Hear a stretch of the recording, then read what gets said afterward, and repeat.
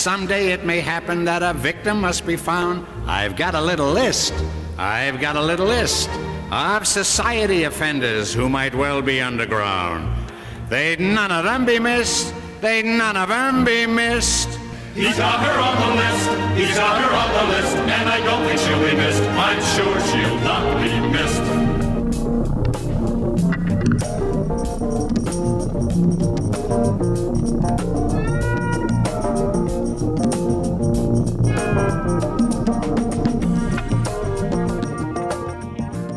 Welcome to voice print identification. 2001. A Space Odyssey. I'm Wes. I'm Brad. Thank you. You are cleared through voice print identification. Open the pod bay doors, please, Hal. The Shining is nothing if not full of seemingly inconsequential yet connected details. Oh my God. The Shining is just so much meta. It's just absurd how much detail is in that movie. And it comes off, the cover story comes off as something very simple. This family goes to a hotel that's, out in the mountains during the winter, and it's isolated, and the husband goes crazy and tries to murder the family, and family escapes. It's a very simple story. But what's really going on? Mm-hmm. And I guess it's a good way to say Kubrick always has a murder in his films. I mean, that's one of the many things that he includes in his films. One of the many, it's like a theme, just like some of the other things in Lolita that we won't discuss too much. And A Clockwork Orange, Barry Lyndon, The Shining, Full Metal Jacket, and especially Eyes Wide Shut. Mm-hmm. Eyes Wide Shut being maybe the one that has the most mystery about the murder itself. I mean, obviously, aside from it being a mystery in the story, but it's true that most of the other cases, you're kind of watching it take place. You're like Hitchcock with the bomb under the table. You know the murder is going to take place, or there's at least some foreshadowing. Except the Eyes Wide Shut, you're very much in the Tom Cruise perspective of being behind the eight ball on what's happening in the story. My God, I love the way you just put that. And from the perspective of a doctor, you have to put yourself in the shoes a little bit of what a doctor would be considering. The whole murder is very much a part of most Kubrick films. Mm-hmm. I mean, let's name the ones where there aren't a murder. Exactly. Yeah, because even, killing obviously it's just a horse that's being killed. It's still people being killed at the end. Everybody gets killed. So yeah, except Sterling Hayden. You've been talking. Now you spilled to her. I didn't, honest. What, do you think I'm crazy? I wouldn't jerk, you clown. Come on, clown. Sing us a chorus from Pagliacci. Johnny, I'm no good for anybody else. I'm not pretty and I'm not very smart, so please don't leave me alone anymore. When I came back from China, I bought myself a new car. I'd been there for 10 years. I had everything with me. And I decided to trek around. And I hit Yosemite Park to see the Ahwahnee Hotel. Mm. And then I went up to the Timberline Hotel. Scurried over to Glacier National Park to take some photos there. It was absolutely stunning driving over there. And then down to Boulder to look at the apartment. Beautiful. Looks a little bit different now. There's a lot of trees and the cars are newer. But and then somebody said, you have to go to the Stanley Hotel. Do you plan to go there? And I'm like, nah. And then I did. Cool. Did you stay overnight? Not exactly. I kind of did. I went home around 3 a.m. Oh, okay, cool. So you got the night vibes though. Yeah, they specifically gave me the most haunted room in the place. And I never got up there. I just drank like Jack Torrance in the bar. Wow. No charge? Your money's no good here.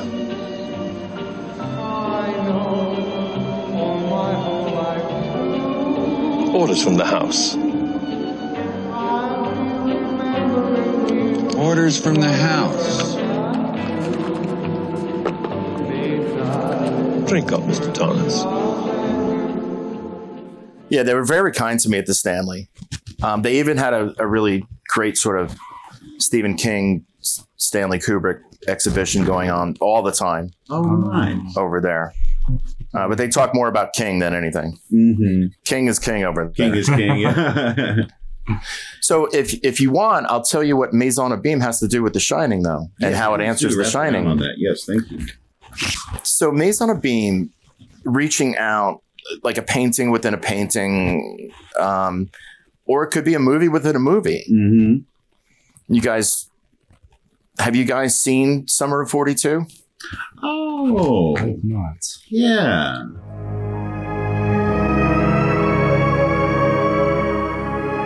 And that house up there, that was her house. And nothing from that first day I saw her, and no one that has happened to me since, has ever been as frightening and as confusing. So, but within the Summer of 42, if you haven't seen it, is another film that the boys go to see while they're at the shore. And I think they're in the Cape somewhere, New Hampshire, something like that. Can't remember. The book is hilarious. It is so hilarious. It's like the humor of a teenager. It's pretty funny. So there is a movie within that movie, and that movie is a Bette Davis feature called Now Voyager, where Bette Davis plays a homely sort of aunt who hasn't been married yet and basically lives in her room, smokes in her room, and hides her cigarettes in her books. Jerry, Dr. Jackworth knows about us. When he said I could take Tina, he said, you're on probation. Do you know what that means? It means that I'm on probation because of you and me. He allowed this visit as a test. And if I can't stand such tests, I'll lose Tina. And we'll lose each other. Jerry, please help me. Shall we just have a cigarette on it? Yes.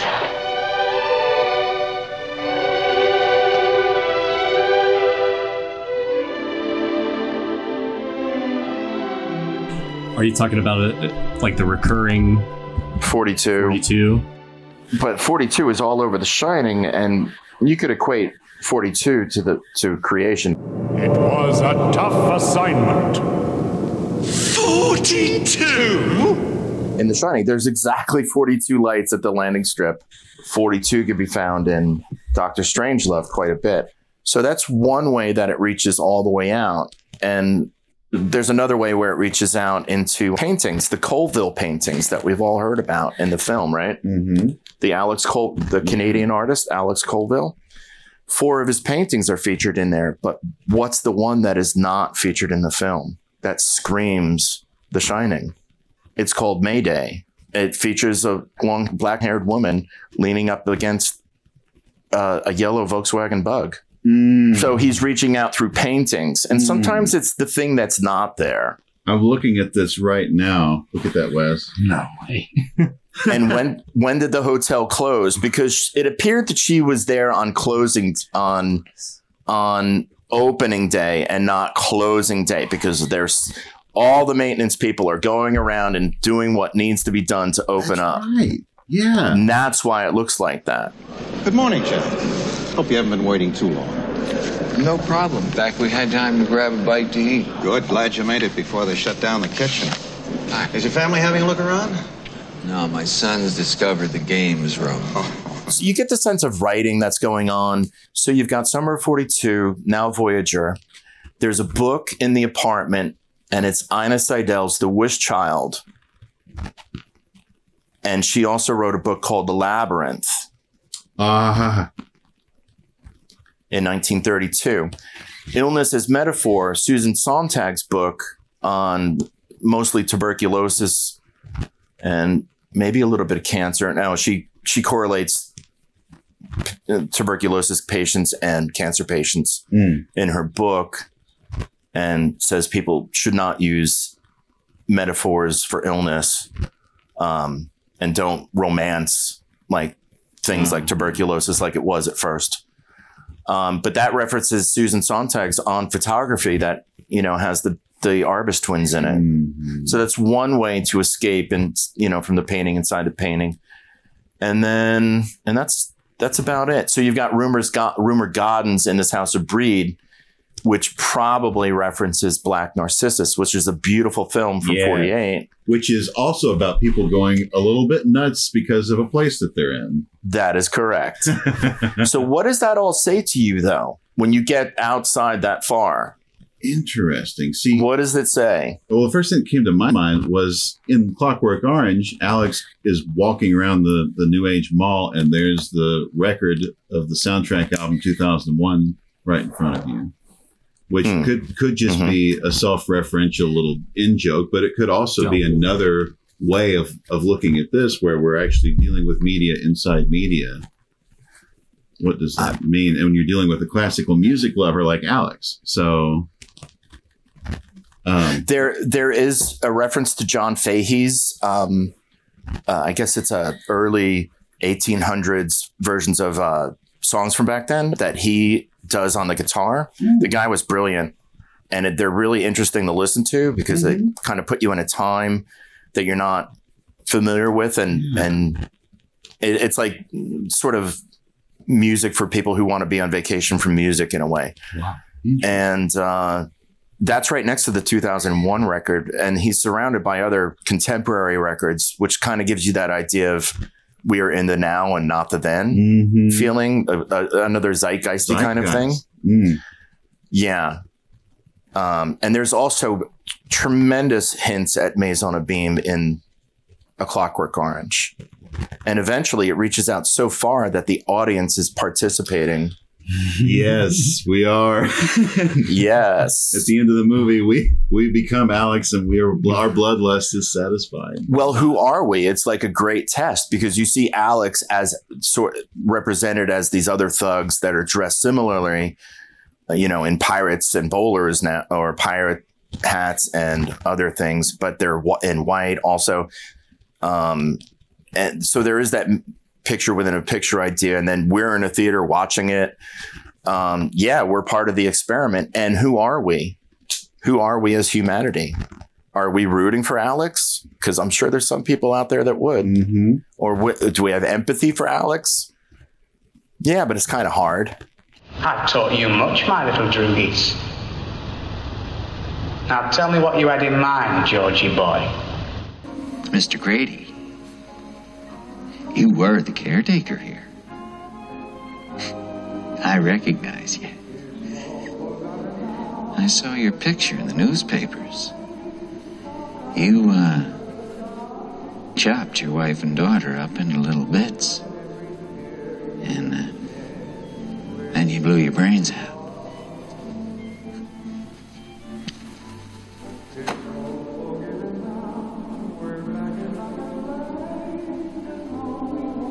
That's strange, sir. I don't have any recollection of that at all. Mr. Grady, you were the caretaker here.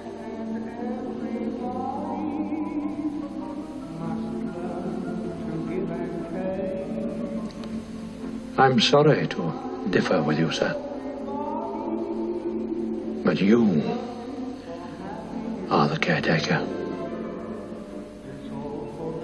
You've always been the caretaker. I should know, sir.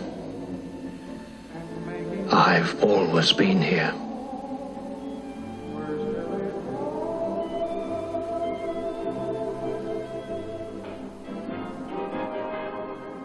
So we established that the bathroom is the place where we find the antagonists in most or all of Kubrick's films. The Shining is just full of bathroom and antagonists. It's just everybody's an antagonist in that film. And they're all a bunch of unreliable assholes up there.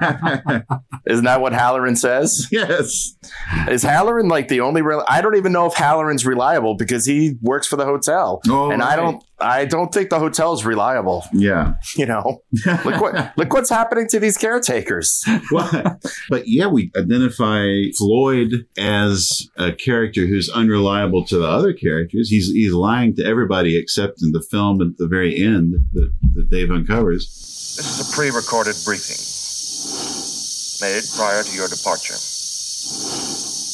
in which, for security reasons of the highest importance, has been known on board during the mission only by your HAL 9000 computer. Now that you are in Jupiter's space and the entire crew is revived, it can be told to you. He can't for the life of him figure out how to use the bathroom, but he's going to try. I love how it just shows him leaning up against it, like biting his finger, trying to figure out how to use the thing. Sure. You think he held it? You think he just? I think he got shy. Yeah. Yeah. Well, it's that's the thing. You know, it's that these late 60s still. You know, there's some chivalry going on. He's sure. Not sure what to do about this as the only man on board. And he's probably also, he's sipped too much of that carrot juice. And next time he's middle note, sip less carrot juice because it goes straight through you. But on the Blu-ray, you can see the detail, can't you? We were looking at it where you can freeze frame and read the instructions. Oh, yeah. That's cool. That panel was detailed. Looks like a Japanese fully equipped toilet. Yeah, but it's the instructions. I can't really remember anything. We read through them, and it's very dry. It's not really humorous unless you're really thinking about it conceptually. What they're trying. In case of explosive. Explosive something. I think we were referencing some ISS horror stories, and the verbiage popcorning came up. Oh, that's a bad thought. Okay, unfortunate. How's that going to work up there? Oh, because in that design, right, they were keeping it at the center of the centrifuge so that gravity spiral it out. Again, thanks to Arthur C. Clarke, he basically explains how the nasty system works on the station. So Clarke is left with the details. Except if that doctor, his name has got to be Chandra. Exactly. Right? It's got to be Chandra. Don't fuck with me on this. Saw this guy on the postcard and his wife. When I saw that, I was like, nah, come on. It just keeps coming. You make this up? You can't make this up. It's you can't. It's who would make this up, Stan? And all this from a family outing to the World's Fair. There is a world of travel. The Chandras go to Spain. Good morning, Hal. Good morning, Dr. Chandra. Do you feel capable of resuming all of your duties? Of course. And so much like Kubrick that it is maybe the very bottom of this, on the other side of the mirror, is always Kubrick's family. I mean, so many of his films could be about, on the filmmaking side, about family. You know, Eyes Wide Shut especially. I mean, without a doubt. But war also, always involves the family. I mean, every film involves family in some way. Clockwork Orange, it's really funny how they're depicted with pink wigs and green wigs. And look what we have now. We've got green hair and blue hair. Hey, that's true. And also Clockwork Orange, the movie that ended up pulling a threat to his family that made him have to pull the distribution of the movie in England. So his that family... was a shame. Then, of course, he moved his family after The Shining to the house that Leon Vitali said was the place where no one can hear you scream. Now, that's the current Kubrick estate, the one where they moved in the 80s? Correct. Okay. In Hertfordshire? Yeah. Hertfordshire? Yeah. So caretaker.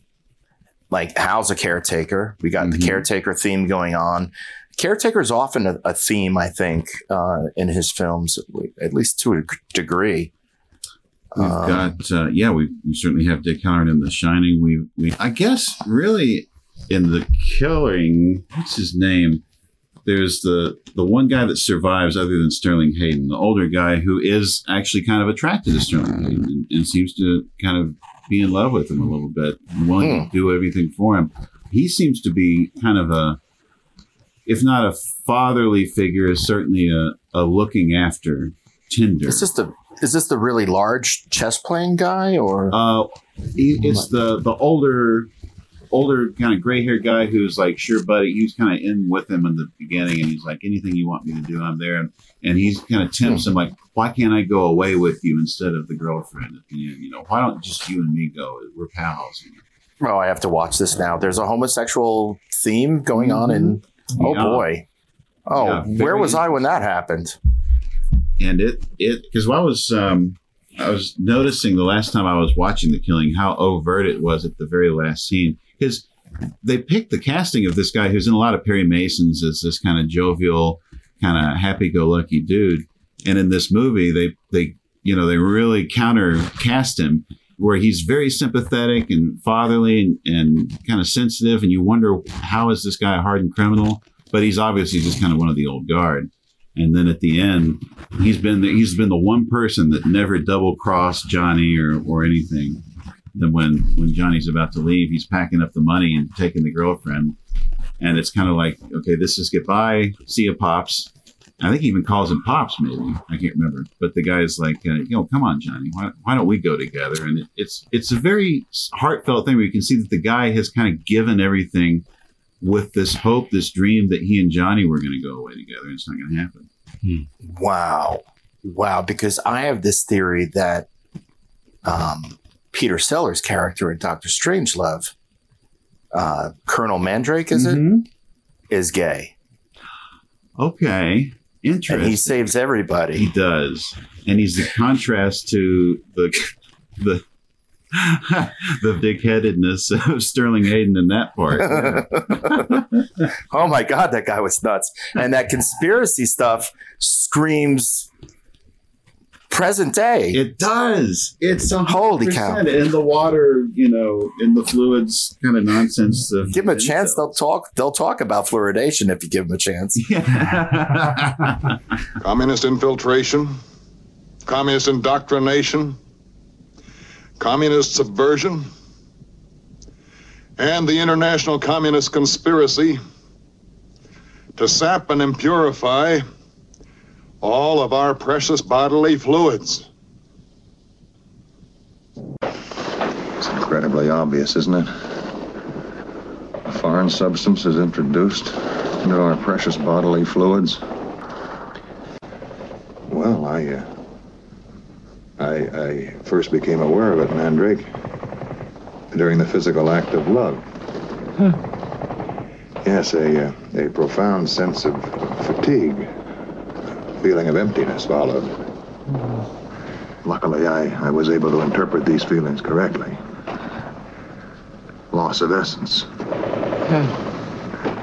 I can assure you it has not recurred, Mandrake. Women sense my power, and they seek the life essence. I do not avoid women, Mandrake. But I do deny them my essence. Yes. I looked at it at one point. It was very brief, and I thought, everybody's got these odd affinities going on in Dr. Strangelove. It's kind of a strange love, kind of like you said for The Killing. And, this woman who's with this general, she's getting something out of it. And also he's getting something out of it. The president and the Russian president, he's definitely, they're coddling like an old married couple. Yeah, you remember how we talked about the bomb that time? Anders, he had a sort of, he went a little funny in the head. Just a little funny. And he went and did a silly thing. Well, I'll tell you what he did. He ordered his planes to attack your country. Well, let me finish, Dmitri. Let me finish, Dmitri. Well, listen, how do you think I feel about it? Can you imagine how I feel about it, Dmitri? Why do you think I'm calling you? Just to say hello? Of course I like to speak to you. Of course I like to say hello. Not now, but anytime, Dmitri. I'm just calling up to tell you something terrible has happened. It's a friendly call. Of course it's a friendly call. Listen, if it wasn't friendly, you probably wouldn't have even got it. Yeah, everybody's kind of got a weird affinity. And I don't want to say it's a weird affinity, but when you come down to Mandrake or one of the flyers in the B-52, everybody's kind of weird in that thing, except for the guy, James Earl Jones. He's kind of straight up, and so is Mandrake, kind of straight up. Mm-hmm. But it's kind of funny that Mandrake, I can't pair him up with anybody. Except Sterling Hayden, I guess, but they don't really go together, I guess. Yeah, that's true. In a way.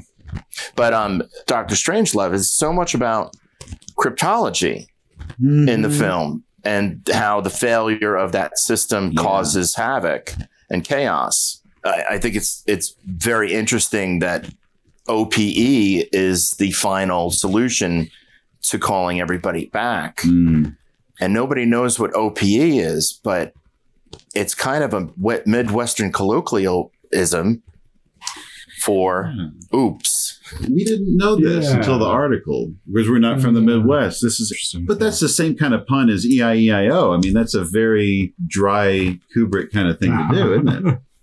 Yeah, I think there's definitely some dark humor going on way down in the depths. Yeah. Because everybody's name is ludicrous in this movie anyway. I mean, Merc and Muffley. Bat Guano? Yeah, exactly. Bat Guano. I mean, you can't.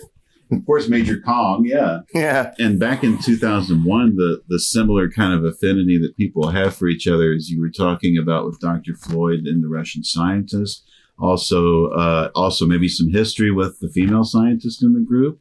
We discovered in Kubrick's handwritten notes in this Allison Castle Kubrick archives, both from Taschen, there's a great little section about him scribbling down how Dave and Frank are an old married couple that have nothing to talk about anymore, and they have nothing but their playboys, and Hello, Frank. Happy birthday, darling. Happy birthday. Many happy returns of the day. Glad to hear you and David well.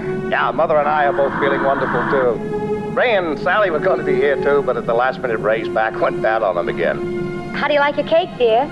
Looks great, doesn't it? Sorry you can't join us. Yeah. Oh, I ran into Bob the other day. He said to be sure and wish you happy birthday. All my students made me promise to send their best wishes, too. You know, they talk about you all the time in the classroom. Frank, you're a big celebrity in the second grade.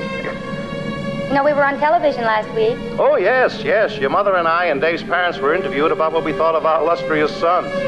You can imagine what we told them. I think it's being broadcast next Thursday. Perhaps you'll be able to listen in. Oh, we were thrilled about Elaine and Bill, dear. I'll be glad to get the present for you, but please tell me how much I can spend.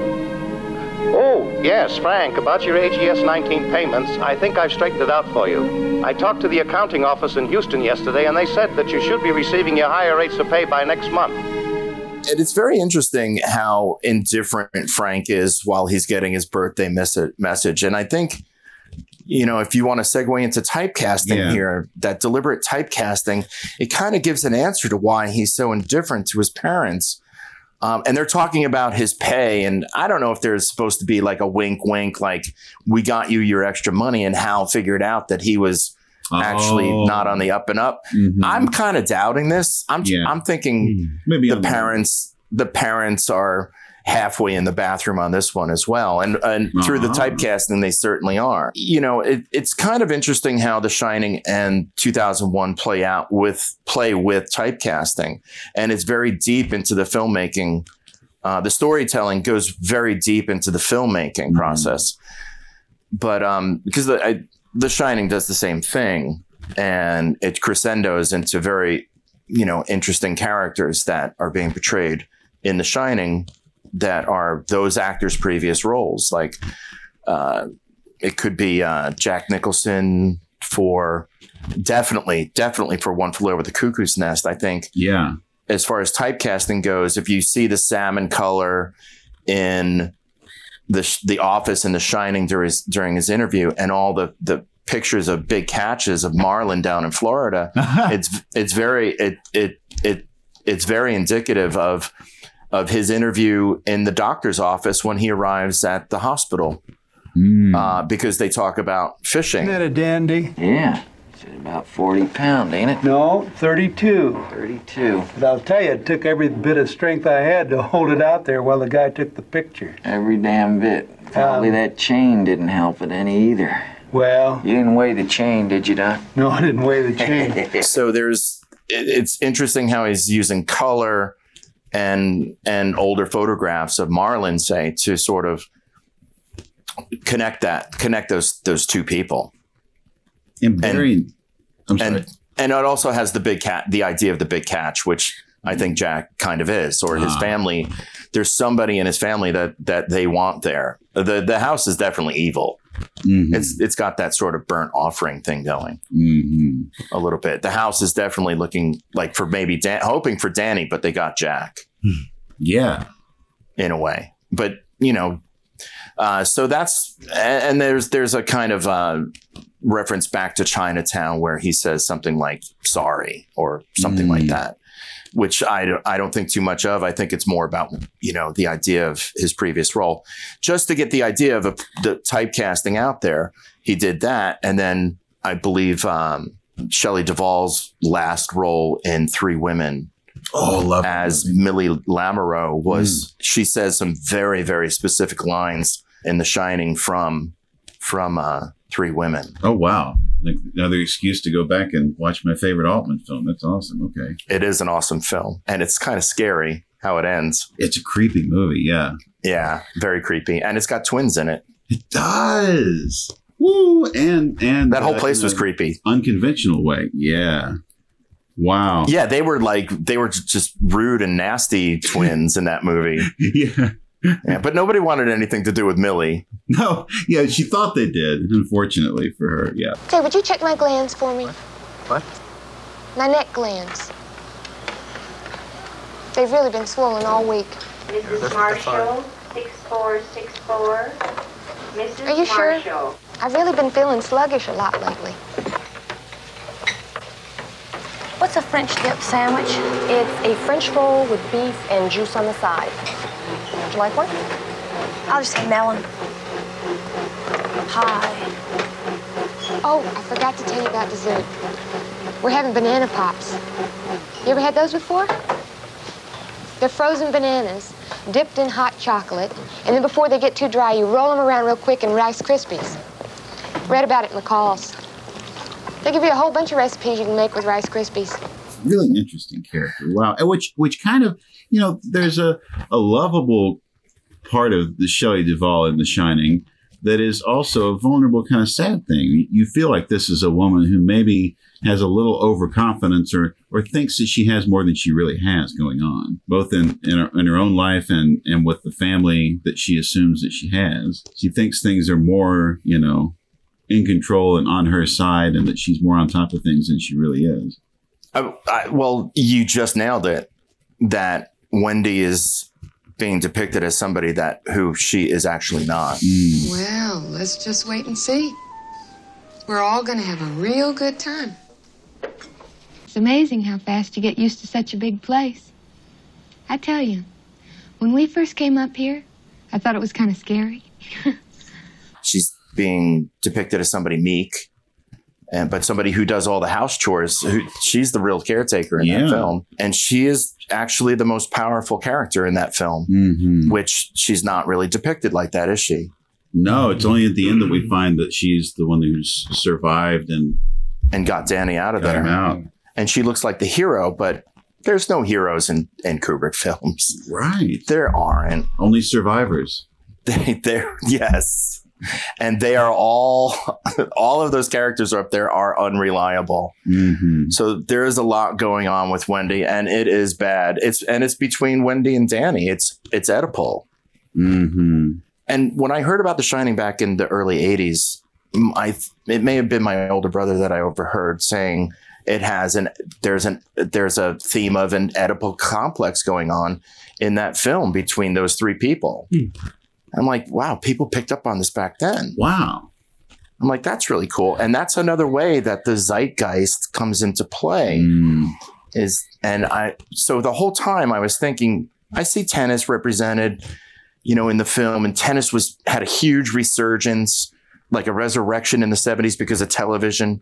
And I remember that because I was an 8-year-old kid and I knew what my parents were watching on television. There was a lot of Billie Jean King and Bobby Riggs and things like that. Tennis was huge. And you see that's why the tennis ball is in the film. You could make up other reasons why that's, that maybe the twins roll him the tennis ball. That is one way that it also reaches out in The Shining into the 70s. And I didn't want this to really be the answer because they were one of my favorite bands. But everybody knows that the Doors had a resurrection back in the 70s also. A huge resurrection. And their song, The End. Yeah. Thanks to Walter Birch uncovering the fuck me part. Yeah. They'd been at film school together, although Jim had a rock group while he was at film school that turned into the Doors that became famous and took him off in that direction. Francis also knew by talking to people who had fought in Vietnam what that music meant to them, that there was an edge to it and a strung outness that reminded them of the situation that they were in Vietnam. The Doors record company, Elektra Records, sent me what turned out to be a 4-track master. There was a discovery I made in Jim Morrison's vocal track that never appeared on the original album. It's a section that when I heard, my eyes must have popped out. He goes on at length reiterating this phrase, fuck me, fuck me, fuck me. And he repeats this over and over again against this incredible, driving sound behind it. And when I opened up that channel and heard that, in conjunction with the image, it was this is fantastic. The fact that it had never been heard before, it was like discovering gold. My worry was, they won't let us use this. But I just left it in anyway and played it with it. And the times were right and they were ready to let something like that go by. That's how it appeared in the track. Brilliant. Absolutely brilliant. One of my favorite bands. And of course, The End, has that Oedipal section. And what happens, I'm not sure if people are aware that Jack wakes up at about 5:30 in the morning. If you can count the days, and they spend 42 days at that hotel between October and December 10th. Jack wakes up at dawn. He had his boots on and he took a face from the ancient gallery and he walked on down the hallway. And so there is a sense of the Doors in there because if you consider The Shining a zeitgeist, you could ask where popular music might fit in. And the Doors had a massive resurrection in the late 70s. One, because of, Morrison's biography by Daniel Sugarman, and I can't remember the other guy's name. That's another way it reaches out into this realm of a zeitgeist, and it uses that Oedipal thing. It tells you in a very nuanced way that what's happening here is an Oedipal complex between the mother, the son, and the father. This is why Jack really wants to kill Danny. He's not that interested. He wants his wife and he wants to get laid. But if you go around the hexagon facets of Maze on a Beam and The Shining, you come to all these things that had everything to do with a woman. Sontag, you've got The Labyrinth by Ina Seidel. You've got Now Voyager with Betty Davis, Rumor Godden stuff. And then the one thing that I forgot to tell you guys was Star Trek is one of the most important things in that film because the very foundation for the film is based on one of the episodes in Star Trek. And it was written by a woman also. It's The Gamesters of Triskelion. I don't know if you guys are familiar with Trek. Wes is more of a Trek. Is that TOS original series? Yes, sir. Yeah. And you've got this idea of a female in a lead part, and it's written by Margaret Arman.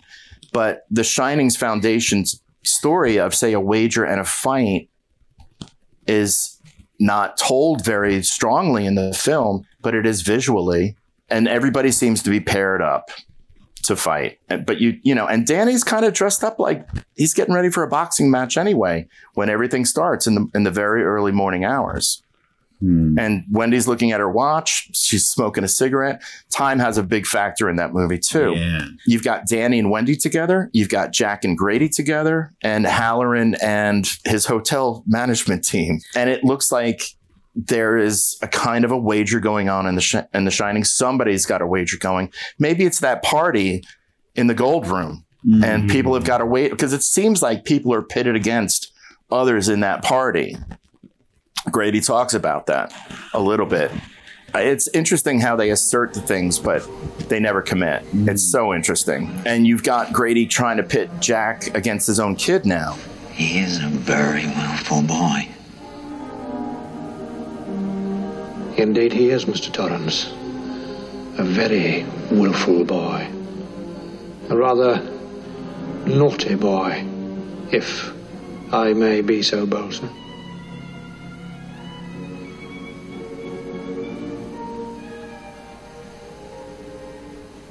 It's his mother. She interferes. Perhaps they need a good talking to. If you don't mind my saying so.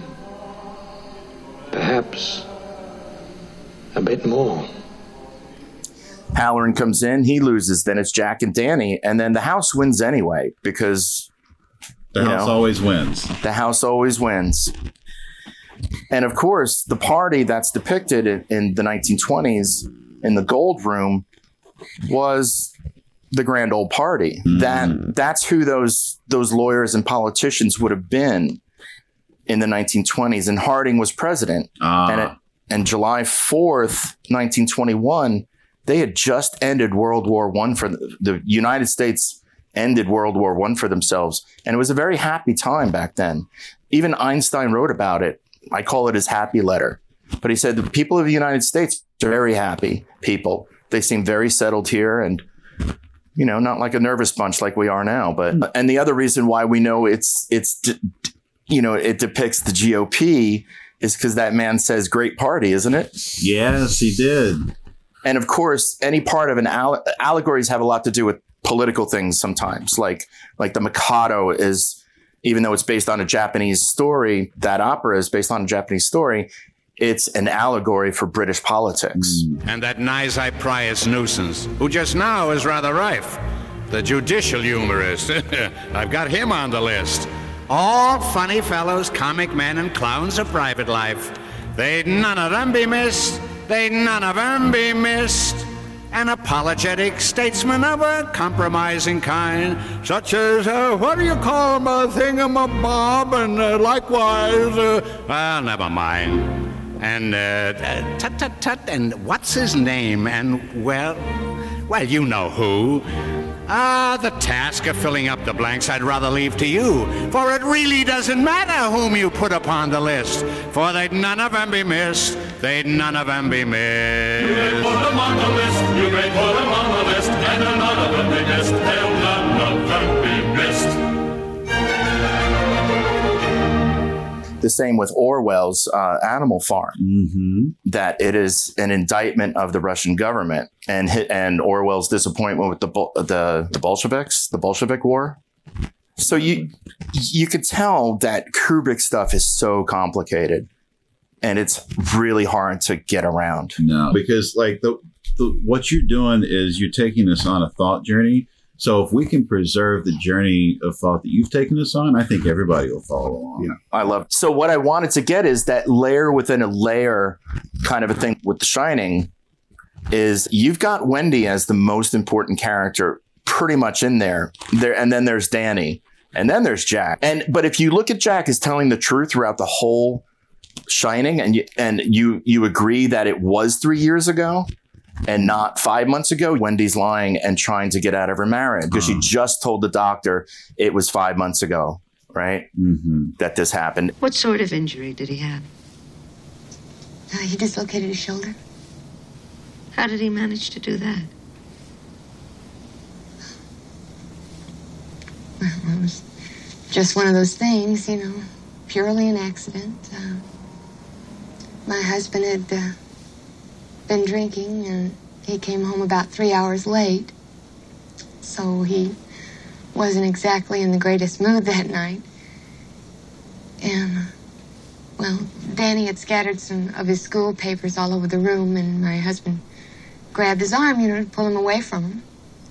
It's just the sort of thing you do 100 times with a child, in the park or in the streets. But on this particular occasion, my husband just used too much strength and he injured Danny's arm. Anyway, something good did come out of it all because he said, Wendy, I'm never going to touch another drop. And if I do, you can leave me. And he didn't. And he hasn't had any alcohol in 5 months. You set him up and I'll knock him back, Lloyd. One by one. That bitch.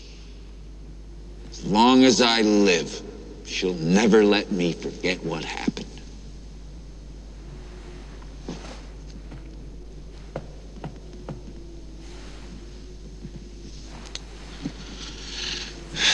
I did hurt him once, okay? It was an accident. Completely unintentional. Could have happened to anybody. And it was 3 goddamn years ago. The little fucker had thrown all my papers all over the floor. All I tried to do was pull them up. A momentary loss of muscular coordination. Few extra foot-pounds of energy per second. If you take that Jack is telling the truth, and if you take that Danny is doing it to himself, maybe Danny took the lipstick and drew some bruises on him and cut up his own and pulled apart his own shirt with the lipstick. Danny's pretty good with the lipstick. What about those bruises on his neck? Somebody did that to him.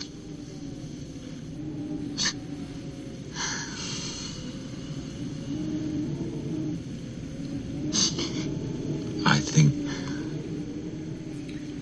he did it to himself.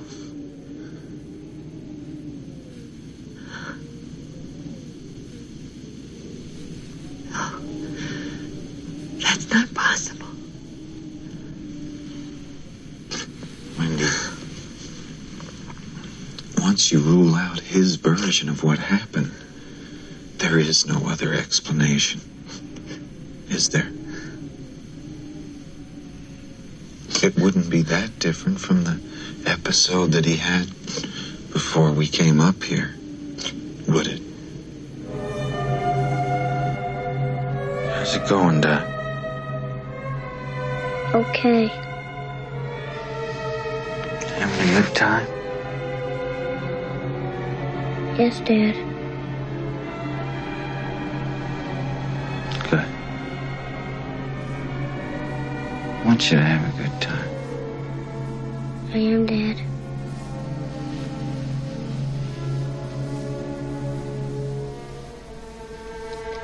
Dad? Yes? Do you feel bad? No. Just a little bit tired. Then why don't you go to sleep? I can't. I got too much to do. Dad?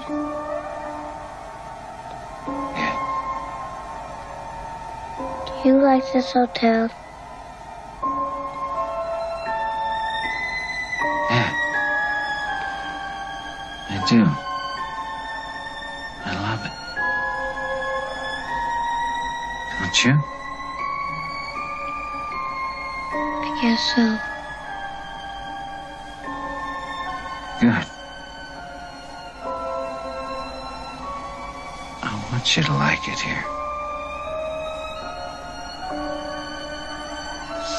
I wish we could stay here forever and ever, ever. Dad?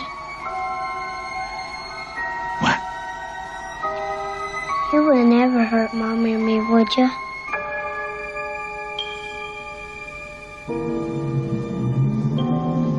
What do you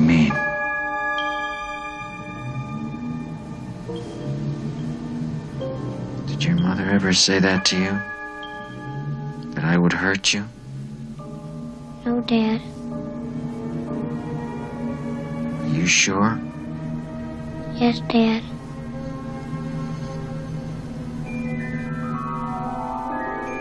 I love you, Danny. I love you more than anything else in the whole world. I would never do anything to hurt you. Never. You know that, don't you? Hmm? Yes, Dad.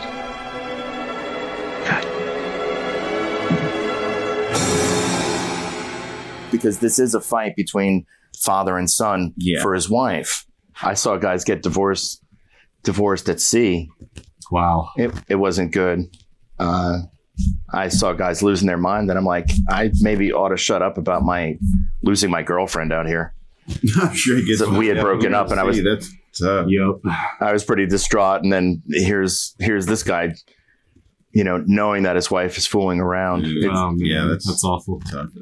They depicted it pretty well in Jarhead when people get, when they lose their girlfriend or their wife, and that guy gets a tape and they think they're going to watch The Deer Hunter, and then she's taped over at some with somebody she's had sex with, and she sends it to him. It's pretty gruesome, but also there's some really bad things going on with Wendy too. There's Jack physically hurt Danny, but what Wendy is doing is one of the most horrifying things anybody could think of a mother to do. And it's like the thing I don't even want to talk about. But if that's what's going on with their relationship, I mean, that makes The Shining one of the most horror-filled movies I know of, because I can't imagine my mother doing that to me. No, and it also, that would add horror, but also connection to the image that's the scariest to anybody who's ever seen The Shining, even people who haven't seen The Shining, which is the image of the twins, then the twins getting axed or being axed. Right? Yeah. So if that plays into the motivation of the previous caretaker or previous version of Jack, then that's a whole other layer that connects to. Wow. But there is one more, that outer layer of Wendy, that if you get a sense of within The Shining, that something's being written as we sort of speak, Jack is typewriting.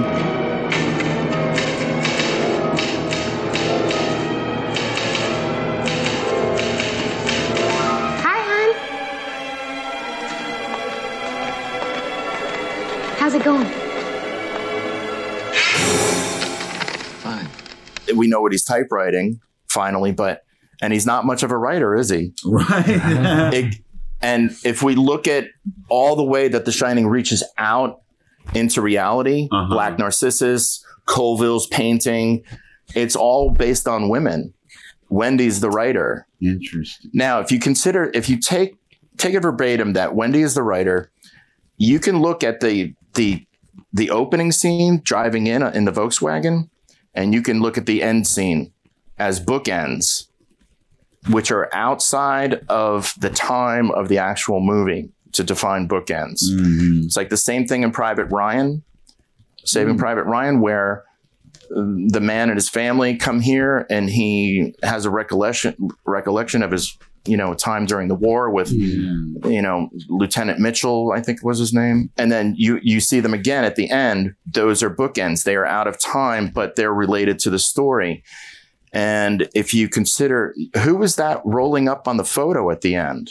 I mean, it's all the audience, right? And we know what we're looking at. We're looking at a photograph of Jack Torrance. But if you were a writer and you walked up onto that photograph and you reversed engineered everything, you have your story right there. So to me, Wendy is in the car in the beginning before the chapter starts.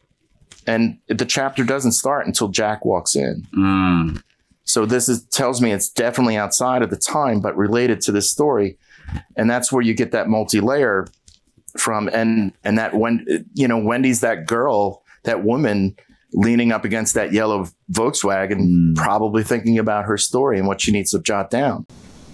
I guess Danny started talking to Tony about the time we put him in nursery school.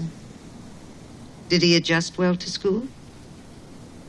No, he didn't like it too much at first. And then he had an injury, so we kept him out for a while. And yeah, I guess that's about the time when I first noticed that he was talking to Tony. No, thank you. Oh, I'm sure you're right. You know, another reason why I think it's Wendy writing is because she's the only one that smokes, and she smokes Marlboros, and there's a pack of Marlboros right there on the table where Jack's supposed to be writing. He's supposed to. Yeah, that's true. He doesn't. Oh, Jackson. Wow. Yeah, it turns out he's not a writer. And he's that's a story that a lot of writers go through. Speaking of one, that's close to home. I had heard that his experience with his ex-wife that really broke them up was an instance just like that, where he's trying to write and she interrupts him and he yells at her. Wow. And that's how they incorporated that in. I'm not sure how true that is, but maybe we'll never know. Yeah. Some things I can give up on. Jack's still around too. That's a good thing. I see him at basketball games. Oh, no, that's awesome. Cool. No, I mean, I don't see him. I see him on television at basketball games. That's great to know, though, because, you know, he doesn't seem to, or we don't hear about him getting out much. So that's good to know. Yeah, but he's not doing it anymore, right? I guess that's true. He's not doing movies anymore. Yeah, I guess he's full retirement mode. When I come up against a director who has a concept that maybe I don't agree with it, maybe I just hadn't thought of it or whatever, I'd be more prone to go with them than my own, because I want to be out of control as an actor. I want them to have the control. Otherwise, it's going to become predictably my work, and that's not fun. If you think of it as somebody who was at the hotel when they were opening, and they didn't have a caretaker that year because all the furniture is covered. And that was one distinct thing in the King book, that there sometimes wasn't a caretaker. Mm. So in the film, we see all the furniture without dust coverings. Yeah. And then at the end, we see that all the furniture is completely covered over. It tells us it's a different time, but related to the story, and who would be that person walking in to look at that picture. And Sontag talks a lot about that kind of thing, that photograph and being encapsulated into a photograph in her book on photography. It's really deep. That there are superstitions out there that people think that their souls can get captured into a photograph, and I think that encapsulates that, along with a whole bunch of other things with Jack in the end photograph.